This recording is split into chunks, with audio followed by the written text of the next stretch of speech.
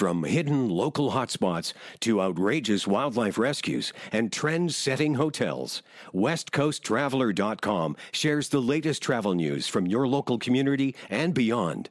Travel the spectacular west coast of the U.S. and Canada without leaving your armchair and start taking notes for your next adventure. Make your next vacation or staycation the best it can be. Visit WestCoastTraveler.com. Welcome to PQ Beat, a podcast of the Parksville Qualicum Beach News. Thanks for listening. I'm Peter McCulley. The Oceanside RCMP have a new leader, here to talk about policing in our area, plus a look back at his career to date. We're pleased to be joined by Staff Sergeant Travis Stacone. Thanks for having me. Where did you grow up, and at what point did you know you wanted to become a police officer? I grew up in the Lower Mainland in the Chilliwack-Arrow area, so I can recall the day. I don't know the actual date, but it was grade 3 or 4. The RCMP came into a Yarrow Elementary School to do their drug talks that they used to do back in the day. They came in, and I remember going home that day and saying, I'm going to be an RCMP, and telling my parents, oh, sure you are. Okay, great for you. And that was that. It goes back that far. Wow, that is a long way. Yeah. What was your first job outside of policing, and when did you join the force? I've always worked. So I started out working on an apple farm in Yarrow, and that turned into working at a wire rope cable company making chokers and stuff like that. I did timber cruising, worked at a pawn shop for a while that was a family-owned business that we had in Chilliwack, and bounced around. And then I applied for the RCMP twice, actually. I didn't get in the first time I went around, and then I applied again and managed to get in. 2001 is when I headed off to Depot in Regina for the first go at it. Do you have any unique or interesting tales from small town policing? You've probably been stationed in a few smaller areas. Yeah, I've actually bounced around quite a bit. So I started my career here on the island, actually. I got posted to Port McNeill, and I had my few weeks of recruit field training back then. And then the powers that be, Sergeant Chris Stewart, he was a member of the RCMP up there. He basically sent me out to Zabalas, and for quite a while I worked and lived out of Zabalas. I did have a house in Port McNeill, but I used to sleep in the ambulance shack and do my policing up in the Zabalas area and out near Ucklidge and places like that. So lots of Indigenous policing and great communities and stuff out there. It was lots of fun. And then, of course, Sontula, and ultimately I ended up transferring over to Alert Bay, and I worked in Alert Bay for a couple of years there as well. So lots of interesting stories there, and lots of time out on the water for sure. Lots of responding to calls by way of the waterways. It's just always interesting. Certainly adds to the excitement. One that does come to mind is when I was posted in Alert Bay, just a few days after the tragedy that took place in Maythorpe, Alberta, when those 4 members unfortunately lost their lives. I do remember getting a call. I was the acting detachment commander at the time with a whopping 3.5 years service, or 4 years service, I guess I had. And we got a phone call from Kinkham Inlet that there was an individual running around the area with a firearm and shooting it off in town. And it was interesting that even at the time, we would still have to take our police vessel. I would manage to get a couple of members around. There was only a few of us in Alert Bay at the time, so I had some members come over from Port McNeill to help us out.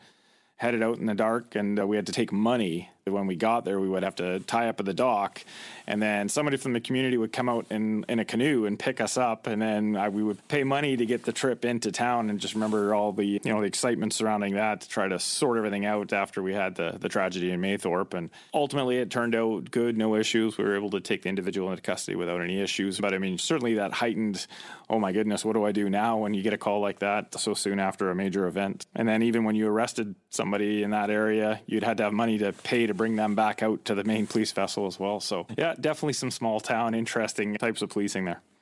So you are our new staff sergeant at Oceanside. So what's the biggest difference between being in charge and being in a rank and file? There's certainly a big difference. I mean, I've always been a member's member. I'm not big on the whole supervisor and all those types of thing. You like any organization, you strive to have quality, good leaders, people that you want to follow and you want to work with. Nobody's ever worked for me. I've just worked with a lot of people, and that's kind of how my mantra goes mostly.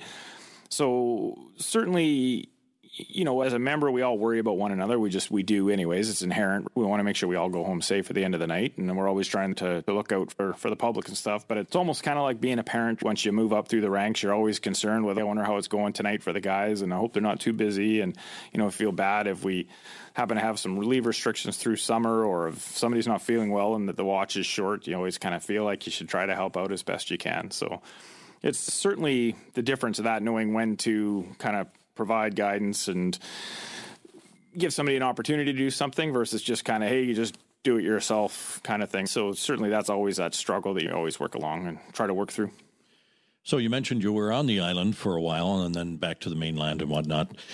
Did you know much about Parksville, Qualicum Beach and the surrounding area before you were offered the post here? And how did that all come about?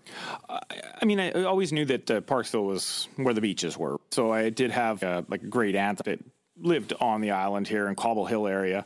So we did come over to the island, when we were younger and, to meet family and stuff like that. So, I mean, I was aware of where the area was, but certainly being posted North Island, it was just a way through town, and that island highway, you'd get off the ferry and you'd start your 5-hour trek north anytime you did leave the island. So you'd kind of blow through here quite quickly. I did have a friend of mine who actually gave me the information about the job that it may be coming available here last year. He had worked here years ago when he started his career, and then we touched base again. I met him initially in Terrace, and he told me about Parksville and stuff like that. He's since transferred back here, and so I got some information, from him. It's definitely a resort community and those types of things. Lots of outdoor recreational. It's the island. I was promised great weather when I got here, and unfortunately, I think my buddy let me down on that one. Well, this has been a strange year, let me tell you. I've lived in the area probably only 10 or 11 years, but, in the general Gulf Islands area for 25 years. And this is a pretty strange year. That's what I'm told. Everybody says, just wait, it's going to get really nice. So I'm hoping it does. Searching for a new home? Make today'shomebc.com your online home base. With easy-to-search listings and connections to local realtors, everything you need is under one roof. Powered by Black Press Media, you can search hundreds of local listings, all in one place.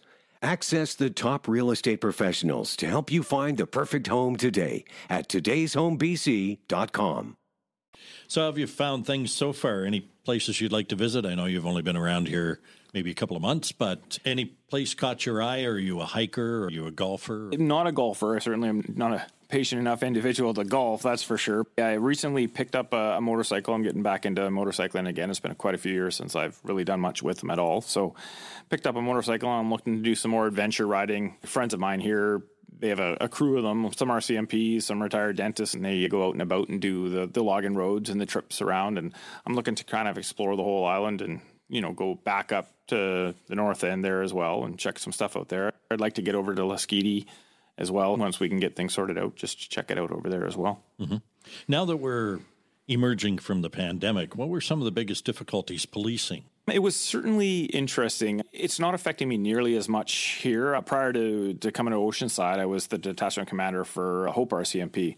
And it was interesting coming into Hope and not being able to meet anybody, not being able to go and actually do the face-to-face with community leaders and Indigenous leaders and just some of the organizations that we assist each other. Initially, we struggle with technology like anything because we have all the firewalls and all of our security surrounding the RCMP side of things. So it took us a long time to get sorted out on MS Teams. And you'd have all these meetings, and the only thing I found about it was very easy for people to call meetings, whereas before you had a commitment. Hey, I'll meet you at this time, at this date, and here.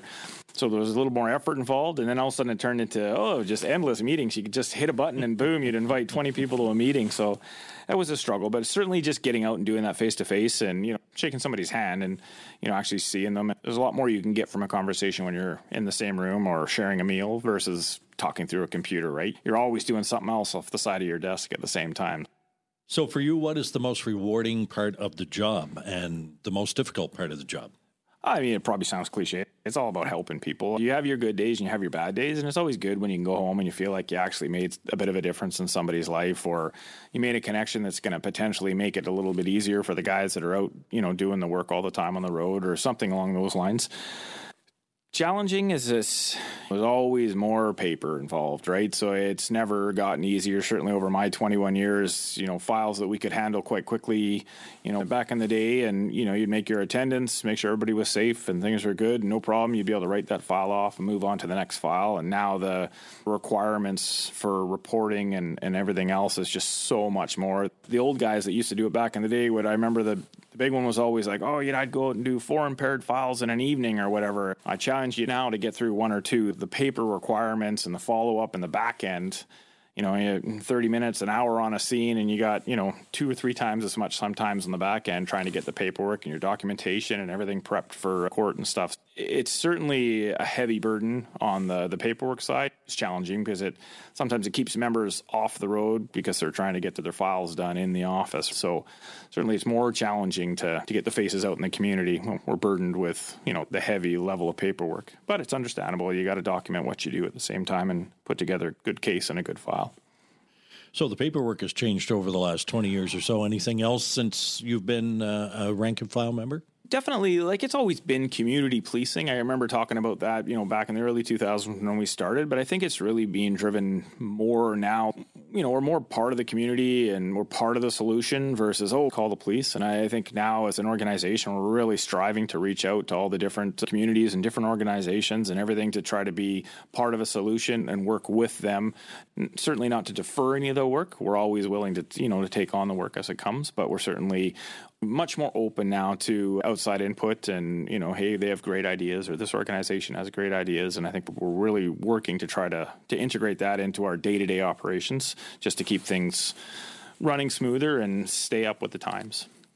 So if you could go back and offer some advice to a 10-year-old you, what might it be? Stay a welder. No, just kidding. You know what? I wouldn't be too much I'd want to change. I have my days when I go home and think, what did I do kind of thing for this last 20 years. But for the most part, I go home every day after work and think, okay, good, we'll tackle this again tomorrow. I don't know if I would change too much. I certainly wouldn't want to change the career I did. I would be very challenging to go back to some of the communities that I went to and do that all over again, being a little older now. But certainly, I think it was ultimately quite a rewarding career, and I'm happy of where I'm at there now. I don't think I would change too much. Staff Sergeant Travis Tacone, thanks for joining us. Well, thank you very much for having me. That's this edition of PQ Beat, produced by the Parksville Qualicum Beach News. Thanks for joining us. If you have suggestions for topics or guests, we would like to hear from you. You'll find our contact information on our website, pqbnews.com. Is it time to upgrade to a vehicle that's right for your needs today? Get all the options you need at todaysdrive.com. Brought to you by Black Press Media. We'll get you into the perfect vehicle without the struggle of hours spent trying to find what's right for you. We're here to help make your search quick and easy, connecting you with a huge inventory of new and used cars, trucks, and SUVs. Powered by Black Press Media. Visit todaysdrive.com.